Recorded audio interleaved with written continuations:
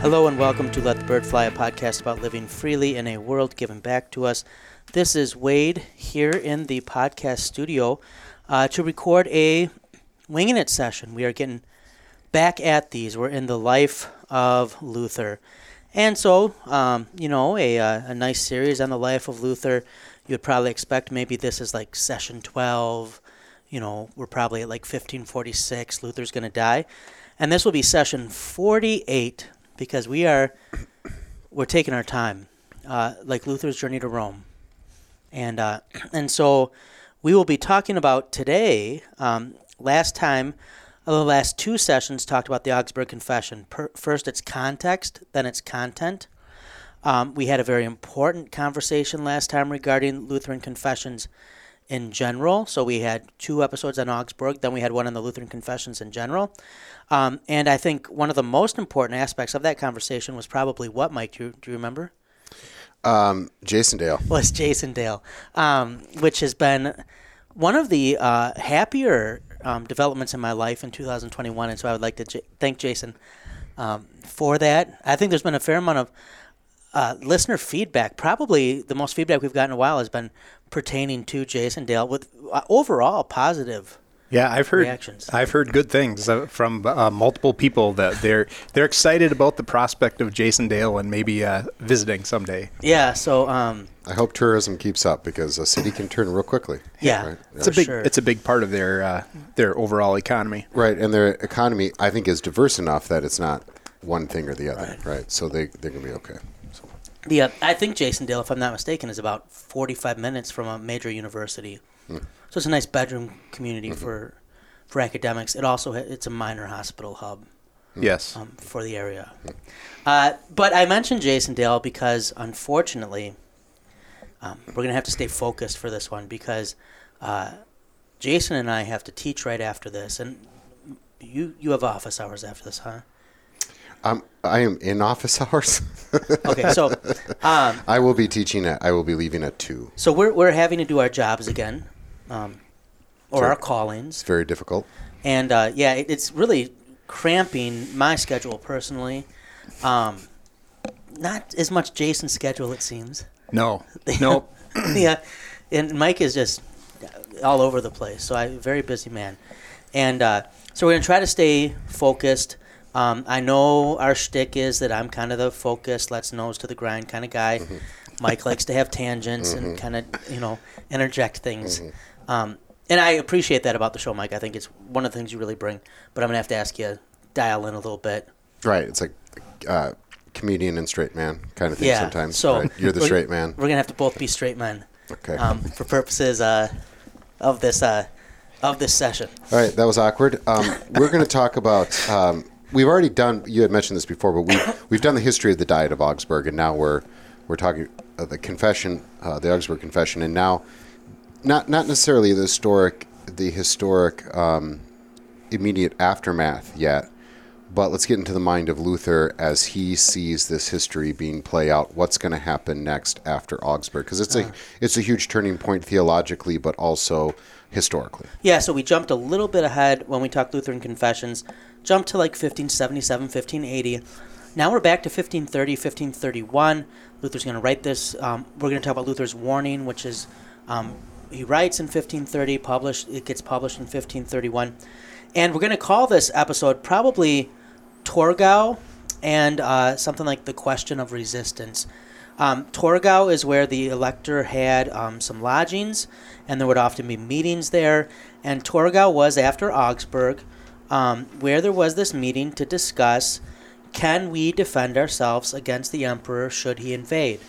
And should he invade, especially with the goal of re-Catholicizing Lutheran territory. So this would have been, by definition, a religious war, right? There might have been other benefits for the emperor, but the reason for invading would have been religious, to basically slowly do away with the Lutheran confession. And lest you think this is a relic of history, this still goes on. Yeah.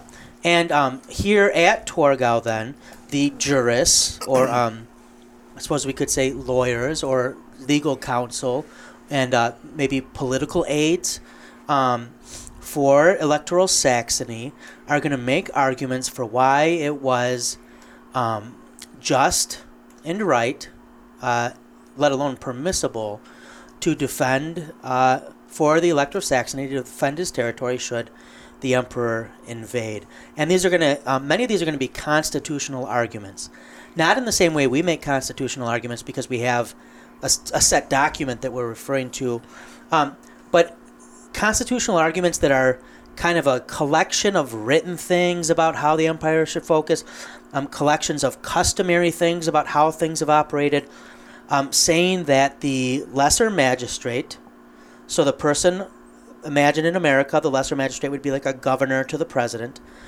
can defend his subjects. This will be, probably it could be an episode itself for how this will be influential down the road.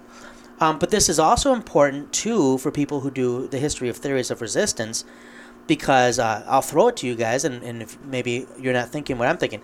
Usually if theories of resistance in Protestantism are tossed about, who's the reformer that usually gets credit for them, or his branch of reform? Calvin. Would be Calvin. And here we will see Luther's warning, and then later the Magdeburg Confession actually predate Calvin's. The difference will be, as Calvinists will talk about resistance, they're talking about it especially in the Swiss sense of larger or of smaller, like city-states, city councils having the right to do so.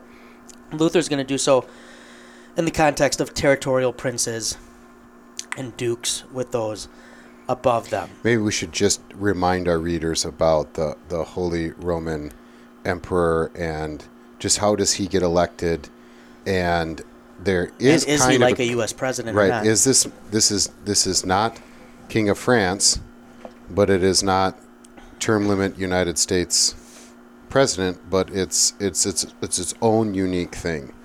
So go ahead, since you're the expert, Wade. I will. Maybe I'll throw to you guys. That air got louder, even though I turned the temp up. I thought it would turn off. I'll maybe throw to you guys. When you're talking to people, and Mike and Luther or Jason in History of Christianity, I think a lot of our students, being Americans, would think Holy Roman Emperor is something like the federal government, the president. And, the territories are kind of like the states. How would you compare or contrast that to the Holy Roman Empire and the emperor? I think that's a reasonable starting point, because at least it gives people a frame of reference, to something that they are more familiar with. But at the same time, it's significantly different, where there is this arrangement that they had come to, and the Golden Bull of Nuremberg that kind of set up this arrangement and some of the provision of powers and things like that. But it's not as, like you said before, it's not as exact and codified as what we would point to in our Constitution and things like that. And the federated system is absolutely different too, and that the emperor and the empire have much more limited powers than what we would think of in our federal system, and there's much more inequity maybe from principality to principality, state to state. You got some states that are very powerful and influential and have a much greater say. And part of it is because they can bring their own armies to the field if need be, and use force if necessary to make sure things are moving forward. But yeah, it's definitely a different arrangement, but you can kind of use that states and federal government as at least as a starting point, I think, for people to wrap their minds around. This is kind of how this worked. And do you want me to touch on the electors part, or? Well, sure. And I'll just throw in real quick. You mentioned troops, right? Taxes and troops are a big thing that the emperor is dependent upon these territorial rulers for. He doesn't have, like the federal government in America would have, this power to just tax and raise armies. Think of England, right? This was a big development with the Parliament. The kings finally said, okay, we're going to need parliamentary approval of this. well, this is even more so than a parliament. You have to get all these princes, dukes, sometimes bishop princes together. But go ahead with where you're going. Well, I mean, one more thing on the military. This is the emperor's only as strong as how many troops he has.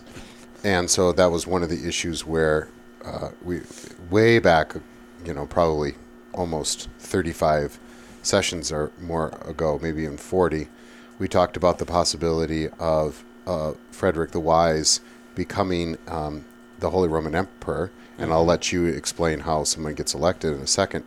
But probably it's not going to work because he didn't have enough money for an army, right? And then add into that, the emperor is elected, and it could be all sorts of different people. It could be a German, it could be, it could be somebody who is from Austria-Hungary or whatever. So you have, you're saying this king of Spain, we also want you to be the emperor of this, right? It gets very complicated. Okay. Yeah, and I think part of that, is the emperor can call on the states to contribute troops, but if you don't have any troops of your own as emperor, you're going to have a hard time, right? So when it comes to the election process, there are 7 princes that are set aside to be electors, and 4 of them were governing larger territories in the empire, and then you had 3 that were, in addition to governing substantial territories, they served as archbishops in the Roman Catholic Curia as well. And then whenever an emperor died, because once you were elected, you could serve for life or until you decided you didn't want to anymore. Which Charles will abdicate and he will, end up yes. in the monastery in the end. Yes, yep. And that happens, and then when an election is called upon, it's those 7 guys that are asked to cast the vote to determine who the next emperor would be. And this is good background for us as we're, what the question of resistance against this emperor. It's not just a question of Catholic versus Lutheran, right? There's a lot going on here, and the emperor has certain rules, right? He cannot enter into another territory, right? Of a lesser magistrate unless there's good reason, and the lesser magistrate cannot attack the emperor unless it defends himself. I mean, there's all sorts of little complicated rules. You have all sorts of different and powers. Promises made with specific territories over the years of how things would operate. And so it is, this universal question of what is a just war. That's what we're after here. In each context, it's going to have a different flavor. And so that's why it's necessary for us to understand the very, very, very unique situation that is the Holy Roman Empire at this time. And Jason mentioned something that I think is just maybe good for us to quick hit on as well. That some of the electors are both bishops and princes, right? That they rule territories. So when we're talking about a war that might have been that had religious grounds, keep in mind all the major players who are ruling territories are Christians, right? We are still in the age of Christendom, where it is just assumed that the average European, the overwhelming majority, are Christians. And to the extent that you have someone holding a secular and a sacred office within one territory. So some of what Luther will talk about in his warning, where he will talk about the defense of the gospel and stuff like that, right, is coming from the perspective of living in Christendom, right? That the prince, who he'll also talk about being a notes bishop, an emergency bishop, has a responsibility both to the state but also to his church, right? And so in the warning, he'll praise his elector for his reply to Eck, for instance, the Roman Catholic theologian. Maybe we should give the title of the document. Yeah, and just give me a couple more sentences and we'll get there. But I just say this because as someone who's done a fair amount of work with the Magdeburg Confession, there's people who love to take that. There's especially, let's just say, Americans who are looking for a reason for revolution or resistance, and they want to import whole cloth the context in which the Magdeburg, right, that this happened, and just Americanize it, and as I mentioned earlier, president, governor, stuff like that, or to bring in religion in a way that was maybe appropriate to and contextually, maybe Luther couldn't even have thought outside of it at the time, to a country that, right, we're not in Christendom, and we don't expect our leaders necessarily to be emergency bishops and kings. And generally, that's probably a good thing. Right. We're thankful. And you can maybe see too how when you have bishops serving as territorial leaders, how easy it can be to blur those lines to say, well, is he functioning this way as a territorial leader or as a bishop? And say, well, it's the bishop that does this. And it's, well, no, it's the bishop as the territorial leader.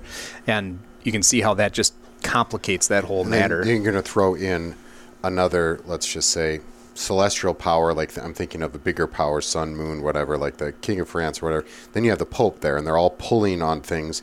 And the Pope at this time, of course, has some secular power. But just the fact that three of the seven happen to be bishops, he's going to have a pull that is completely foreign to the world today, right? I mean, the Catholic Church may be involved in politics behind the scene, and sometimes there's some strong arming, but definitely not to the extent of this day. Yep. And so Luther's warning, and you guys can fill this out more if I'm missing anything. So Dr. Martin Luther's warning to his dear German people. Yes, sorry. The full title. This is after the Augsburg Recension, right? The Diet of Augsburg is closed.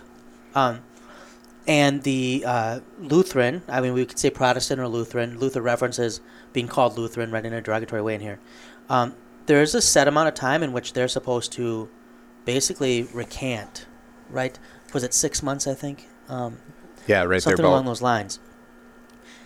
And there's a real worry what happens when we don't do that, because we're not going to do that, right? The whole point of the stand they took at Augsburg was that they weren't going to recant, they were going to confess.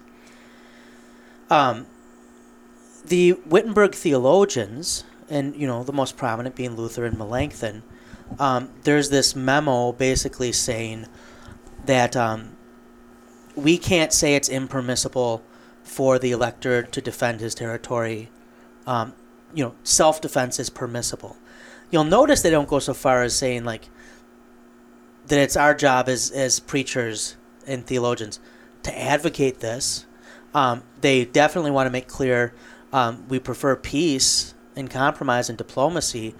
But that will be a big opening, the fact that it is then permissible. You guys can correct me, but a big part of Luther's warning will be him saying, with the Peasants' Rebellion, I stepped in. And we have a session on that. And it was unfortunate the timing with which his works that were meant to be published simultaneously were published. But he says, with this one, if this is a religious war and we're attacked, I'm not stepping in. I'm letting things take their course. Some may read that and almost take that as Luther just saying, you know what, I'm done. I don't think that's what he's doing. But so this is written then, and it's published 1531, but it's written in reaction to kind of the Augsburg recess. They've now closed the Diet, and the expectations that were placed upon the Protestants. And what was your guys' take? I encouraged you, if you had time, to read Luther's warning. I will personally recommend for anybody who is interested in understanding or learning more about Luther's warning, but then also the Magdeburg Confession that comes later. David Whitford's book, published by CPH, Tyranny and Resistance, is phenomenal. David Whitford is just a very good scholar of the 16th century. He's done a lot of good work. So you could look more there for that if you wanted. But for you two, what was your take on the warning? I think many people know, early on especially, Luther is against resistance. He says, God will protect us. We don't need the sword. This seems maybe a flip. What's your takes? Yeah, it does seem that he backs off that stance, although I think in some ways it's still a consistent stance, but he has to flesh out more the implications of that. He's saying, I think before where he is saying, you have no right whatsoever to take up arms against your government. That is not quite the same situation as we're dealing with now, because He's saying there you had people that were taking it upon themselves to try to overthrow the order of things and undo the powers that were justly in place. Here he's saying we are talking about a different situation entirely, where it is the powers that are justly in place now turning in force against its subjects. Yeah, and I think I like how you put that. Right, in both cases, it's a threat to good order. The peasants' revolt is a threat to good order from below. Now we have a threat to good order from above. Michael, any thoughts you had? Yeah, I mean, I think also he's doing the hard work of trying to figure out, okay, is it right to resist or not? We may put it into terms of just war. So like you have somewhat of a theory of just war, whatever, however the nuances that you have. And then you're kind of going through, okay, does this reach the level, does this fulfill the criteria of a just war? Now, Luther's not going to be that systematic because that's not how he's a thinker. But if you notice, he does kind of say, okay, he starts off with comparing this to Egypt and the Exodus. These are the people that have hardened their heart. We did what was necessary. We gave every chance. We were the peaceful ones. This was complete rejection of anything of God's truth, but also just the ability to have an open conversation about this. So he keeps going back to the idea of here is where they are wrong and we are right, and so kind of saying, I think this reaches the criteria. Now, he's, again, not going to be systematic about it, which we could be. We could pull things out there.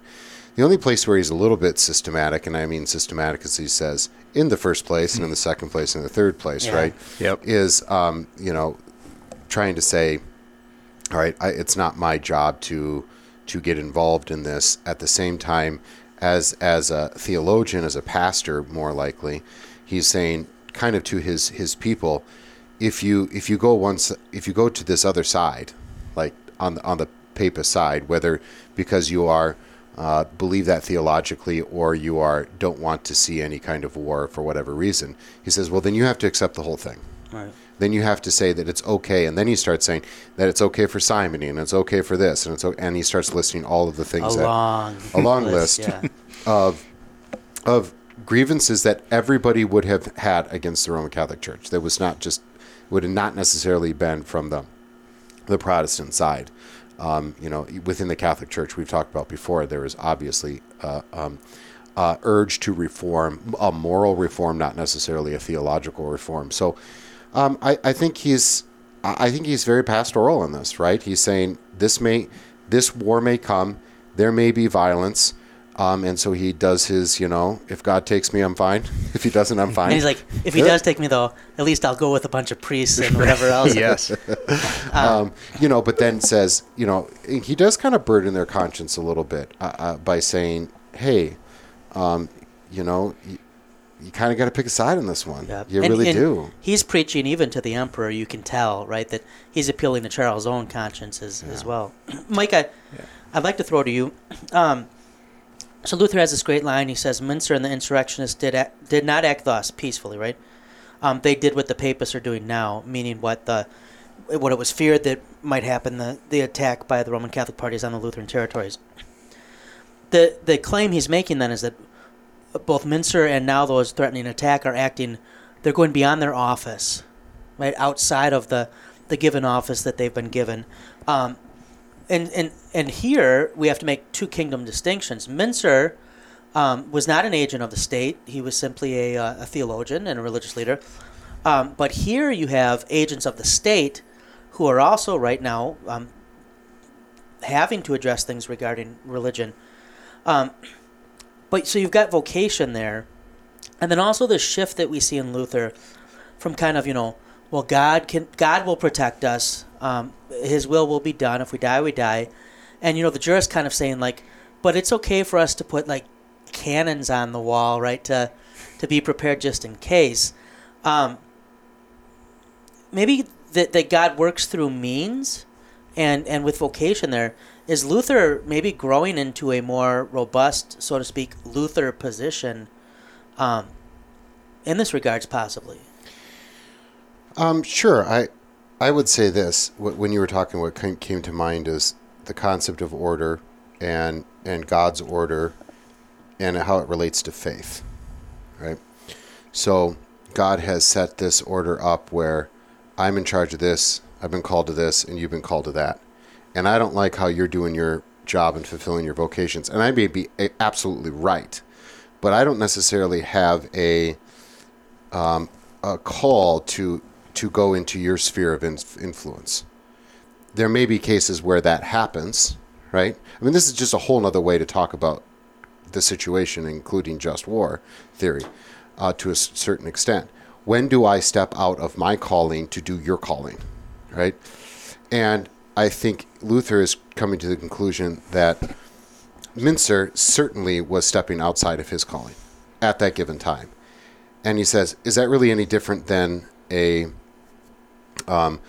bishop doing the secular work right now, or the Holy Roman Emperor telling the people this is how you should believe? And I didn't underline this. I should have underlined it, so I was looking back and I couldn't find it. But he does talk about a little bit, I don't think he really explores that, but the idea of the secular government has no right and cannot get into the conscience. He wouldn't have put it that way, but you're stepping over your bounds, and it's going to end poorly. Because he says you basically you're opposing the gospel, which is true, but he says even if it weren't true, right, this is not how you go about dealing with it. And so now we immediately, of course, go to church and state there, but it's just a little bit different context, the separation of church and state. But there's some truth to there that there is a limited government by the very fact that the government can't get into my conscience as much as it tries to, right? So I think this is where two kingdoms and vocation come together. Now, when it comes to vocation and good order, it's a broken world, it's a disordered world, so there are times when you break out of your sphere of influence in your call and your sphere is expanded. That's Deborah in the Old Testament. Yeah, I like to think about, okay, I have this, it's Venn diagram, right? This is my sphere and it overlaps with other people's spheres. I don't think those overlapped. Can you try it again with the gestures? There we go. Oh, yeah. Out of love, my sphere may extend beyond what I was called to do. So that I use a very easy example of like a mother and a mother-in-law. The mother-in-law needs to maybe keep her mouth shut sometimes. And trust, here's where the trust comes. Trust that God has the right woman to take care of the grandkids. But what if the mother is injured, passed away, alcoholic? I mean, any number of things. The grandmother must then expand her sphere out of love for the grandchildren. Now, when this happens, even though it's an act of love, it's still a disorder because grandma can't be grandma anymore. Right. She has to be mother.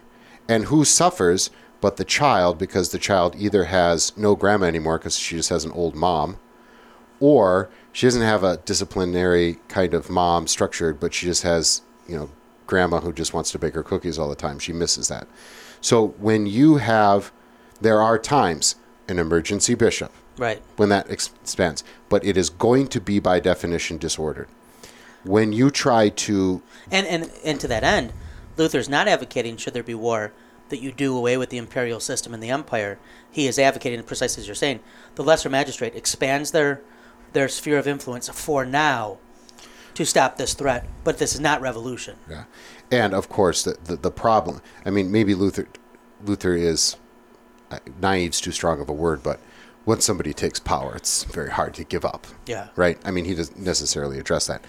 But in the background always is... Although I was department head, and I gave it up. Thankfully gave it up, yeah because that was a lot of power. Yeah. It's mostly paperwork, which is why I gave it up. Right. I think if it had been power, I maybe would have tried to hold on. It's kind of like I gave up the power to be the janitor. Right. Like, I don't know that there was a whole lot of power there. Because you're just cleaning up messes. Yeah. But there is a lot of work. There is a lot of work. And it's a worthwhile vocation. It is a worthwhile vacation, and I do it with a humble heart, would you not say? Yeah. Okay. You're one of the most humble men I know. Yeah. You are. Michael doesn't brag. That's one of the things about him. I make him sometimes have to brag on me because I'm insecure. Underneath all of this, especially for the Two Kingdoms stuff. Oh, I thought you were going to talk about me. Yeah.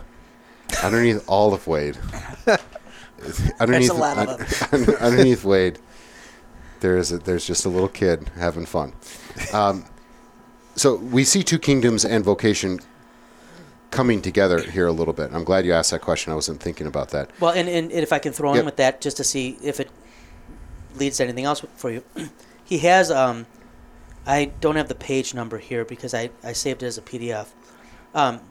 But he says, it is also obvious that they are acting contrary to imperial and to natural law. Yeah, I had that. Yeah. And there, as we get then two kingdoms butting up against offices and vocations as well, that while the core question may be religious, Luther's not advocating for a biblical grounds for resistance. He's saying there's a constitutional grounds for resistance that may be carried out in defense of the persecution of biblical doctrine, if that makes sense. And so, as people navigate within those vocations as well, as you were getting at, Michael, it's I was going to go with the grandmother analogy more, but I don't know if I can make it work. It's a good analogy. It's my own lack of being able to make it work. But I don't know if that adds anything to what you're... Yeah. Yeah, I think, there's a reason that grandma steps in. There's a blood tie, right? It makes sense that grandma is the one who then takes over. Mm-hmm.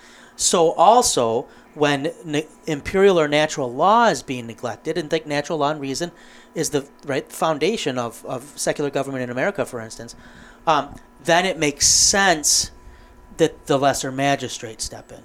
Yeah, as opposed to just the average citizen. I'm gonna a vigilante or insurrection on the Capitol. If this were America and it makes sense that the governor would step up and not the mayor of my wife's fine town of Eustisford. I don't even know if they have a mayor. I think they may just have a village council. Or just a flat-out insurrection. Like Minster. If we're going to keep this analogy going, militia. Yeah. Yeah, go ahead. Although our Constitution does provide a well-regulated militia. Well-regulated, yeah. And that's interesting. I mean, because they appeal through the system, right? And which is only in defense, right? And I think just going back to that, imperial and natural law. I mean, he points to a anecdotal bit of evidence, and I forget which of the theologians it was, but that was counseling one of the Romanist theologians counseling the emperor as he's coming into town. He's like, I'll tell you how to put an end to this situation real quick. You just start killing Lutherans. Yeah. Which that goes against natural law, certainly, and it would certainly have been against imperial law. And it goes to the fact, too, he's saying, how could anyone say this is a just cause that we can get behind? Because if you're just going to come in against all law and use the sword and use force to try to enact the will and go back on enact the will of the Roman Church and go back on your word, well, yeah, there's just a whole mess of that. And I think he was recounting that. I don't know if he didn't have firsthand knowledge of that, but he said it was one of the guys. Yeah, and he also mentioned in there it. Things he's heard that Charles V has said or others have counseled. Yep. And keep in mind, at an imperial diet, these rumors are going to swirl. And just as today, often there's leaks that turn out to be true. Yep. And he's very complimentary of the emperor and saying he was acting just and right in accord with his calling and position. Yes. And he says it makes sense anytime you have a moderate, fair ruler. You're going to have advisors who try to exploit that. Yeah. Maybe that's true with moderates in America. Which is interesting because we've said all along that Charles V sometimes gets a bad rap. Yeah, we both were big on that. Okay, two quick things before we move on and we forget. What was the last thing you just said, Jason? About the emperor. So we should mention Luther was not in Augsburg, right? Just a reminder to our listeners. So his accounts that he's getting is from the Lutheran parties that were there, which also maybe makes sense for the warning sometimes when he maybe goes on a bit. Like this is the ability. Now he has his chance to make his statement on what transpired in Augsburg. Secondly, if you're in a room with kids or you're driving with kids and they're able to understand spelling, if they can't figure out spelling yet, you're okay. But if they can spell, maybe earmuffs for a second. Okay? So kids, if you can spell, hands over ears. Luther calls the papists ASSES and says, and I quote, "No matter how angry they are, I will say to them, 'Dear sirs, if you are angry, step away from the wall, do it in your underwear, and hang it around your neck.'" Meaning POOP in your underwear. Okay, kids, you can take your hands off because I know you were listening still, because that's what we do. I remember being a kid. You can open your fingers a little. Maybe we can say something if listeners do read this warning, or if they've read any Luther at all. I don't think we've hit on this a lot. This would be a session we need to do is polemics in the 16th century. I think some of us, when we're younger as Lutherans, or when you're in college or seminary, kind of like to embrace this side of Luther, right? And we're going to be super sarcastic and, have some good insults, whatever. But to contextualize it, right? This was the way of debate at the time. But why would Luther use such harsh language? Is it justified? Why is he so worked up? What are your guys' thoughts? Well, like I said, we should have a whole episode on polemics just in general, right? And its use and misuse. This is part of the time, but Luther does go overboard. And it's more than just he's better than everybody else. Which he is. He is. So I was going to, we just had Luther. He is like the equivalent to pamphlets of, you ever see 8 Mile? And, Eminem's rap battling? Uh-huh. And he's insulting, whatever, but also kind of insulting himself. And Luther does it. He says, the fat doctor. Luther's like that. He's Rabbit. Yeah. And Detroit. Okay. And he is, but I think it is more than he is. Mom's spaghetti. Just better at it. Yeah. I think he sometimes goes over the top. Now, the stuff that was said about him from Jewish sources, Roman Catholic sources, were also not very nice. That's true. So in Luther class, what I'm doing for the paper this year, and I did this last year too, is the students choose a character from the life of Luther, and they have to read a biography of that, either one and a couple sources or 2 biographies, and then write a paper on this person in relation to the Reformation and Luther. And so the second day of class, I had that pictorial directory of Luther people that, and I go through and I go, you're not going to find enough stuff. I'm trying to narrow it down to people that would be worthy of a paper and that they would have access to stuff. And I find myself going, Luther made him cry. Luther made him cry. Luther made him cry. Yeah. I do think, I didn't get a chance to look at the German for this, to try to look up the Weimar. But when he says, "do it in your underwear," I bet that's not what he said. I bet it was more vulgar, huh? I would bet it would be more vulgar, yes. Yep. Or much more descriptive. Yeah. Stay tuned. Next episode. We like to when we translate stuff, we like to keep grandma in mind. Yeah. What was the original question before we started talking about this? That he wasn't at Augsburg, and then secondly, why does he get so worked up about these things? What does Luther see as we wrap up, because we have to go to class? But part of the reason for the polemics is you think the thing really matters, right? That's saying this is so important. There's historical urgency. Yeah, here. Having looked at his warning and knowing the context, maybe as we wrap up, what are the things that make it so urgent or pressing for him that he is going to be polemical? I'll just say two, and then Jason can answer it. One is, eventually war is going to happen, right? So there's some urgency there. And to your point about this is not the only thing he's thinking about. He's not giving up. Otherwise, he wouldn't have written 50 pages on it or whatever. But he's probably a little fed up. And I'm guessing he was a little irritated that he couldn't be at Augsburg. I mean, that was a big. I got to trust my guys to do this. So I think there is some personal urgency there too. And I think he knows that when war breaks out, if they're not prepared or not equipped to answer some of these questions and ready to respond, the gospel is at stake. The things that they've built in the Reformation and restoring the gospel to these lands, to these territories, building this this new church in a sense, although it's really kind of now that becomes the turning point of building the new church, right, rather than just reforming the old. But he said, this is at stake, and we need to have an answer. We need to be ready to go if and when it comes to that, because that's what's on the line.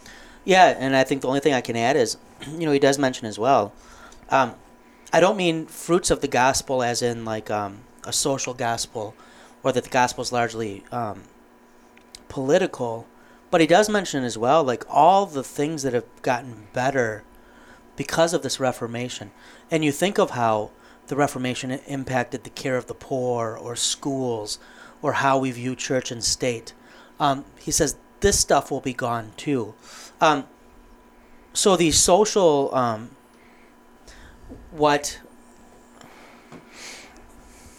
the salt and light in a very vocational way that is brought through Christians who are set free in the gospel, that also is a fruit that can be lost when the gospel is persecuted and the state is overstepping its bounds. And maybe just a point, to clarify too, what I was talking about with the church, and the things that they've built.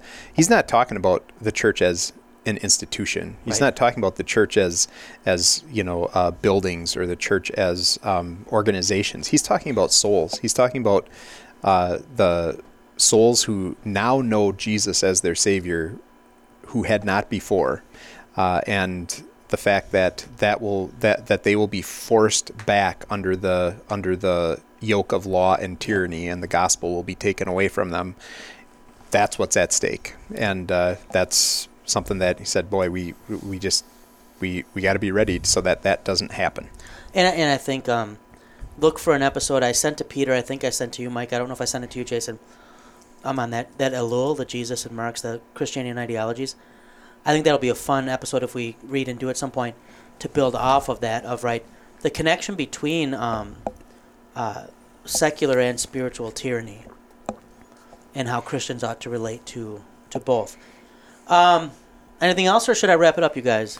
I think you can wrap it up, and I would just echo again that when we think of church and state and vocation and just war and all this, for Luther, it's never far in the background that the question is, does this affect the gospel, right? And I think that's almost completely lost even in our own American Lutheran circles when we talk about politics. Yep. And big time in contemporary debates, and how resistance comes up now. I think the place of the gospel is a good thing, a metric to look for. Like maybe the first one. Yeah. All right, well, Jason and I are going to have to make our way down to Aspire to teach.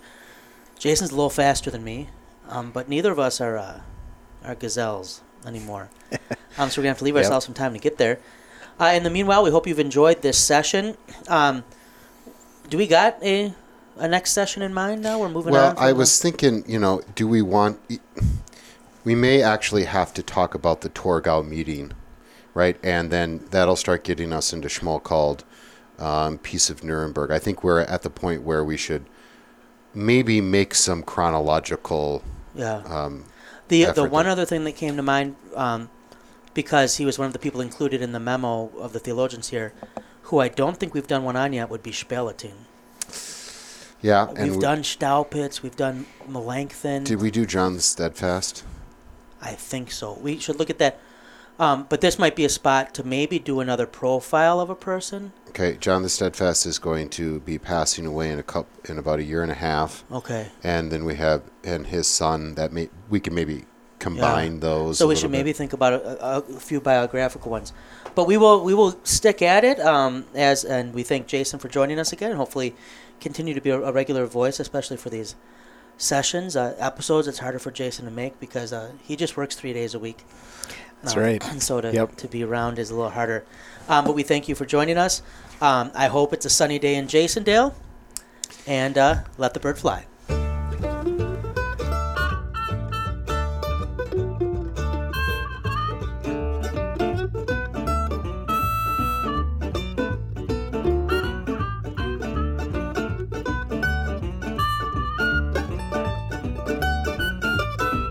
Every evening when the sun goes down, get with my party and I begin to cry. I don't care what the people are thinking. I'm not drunk, I'm just a drinking. I set 'em up, another round. I set 'em up, another round. I set 'em up, another round. One more round won't get me down.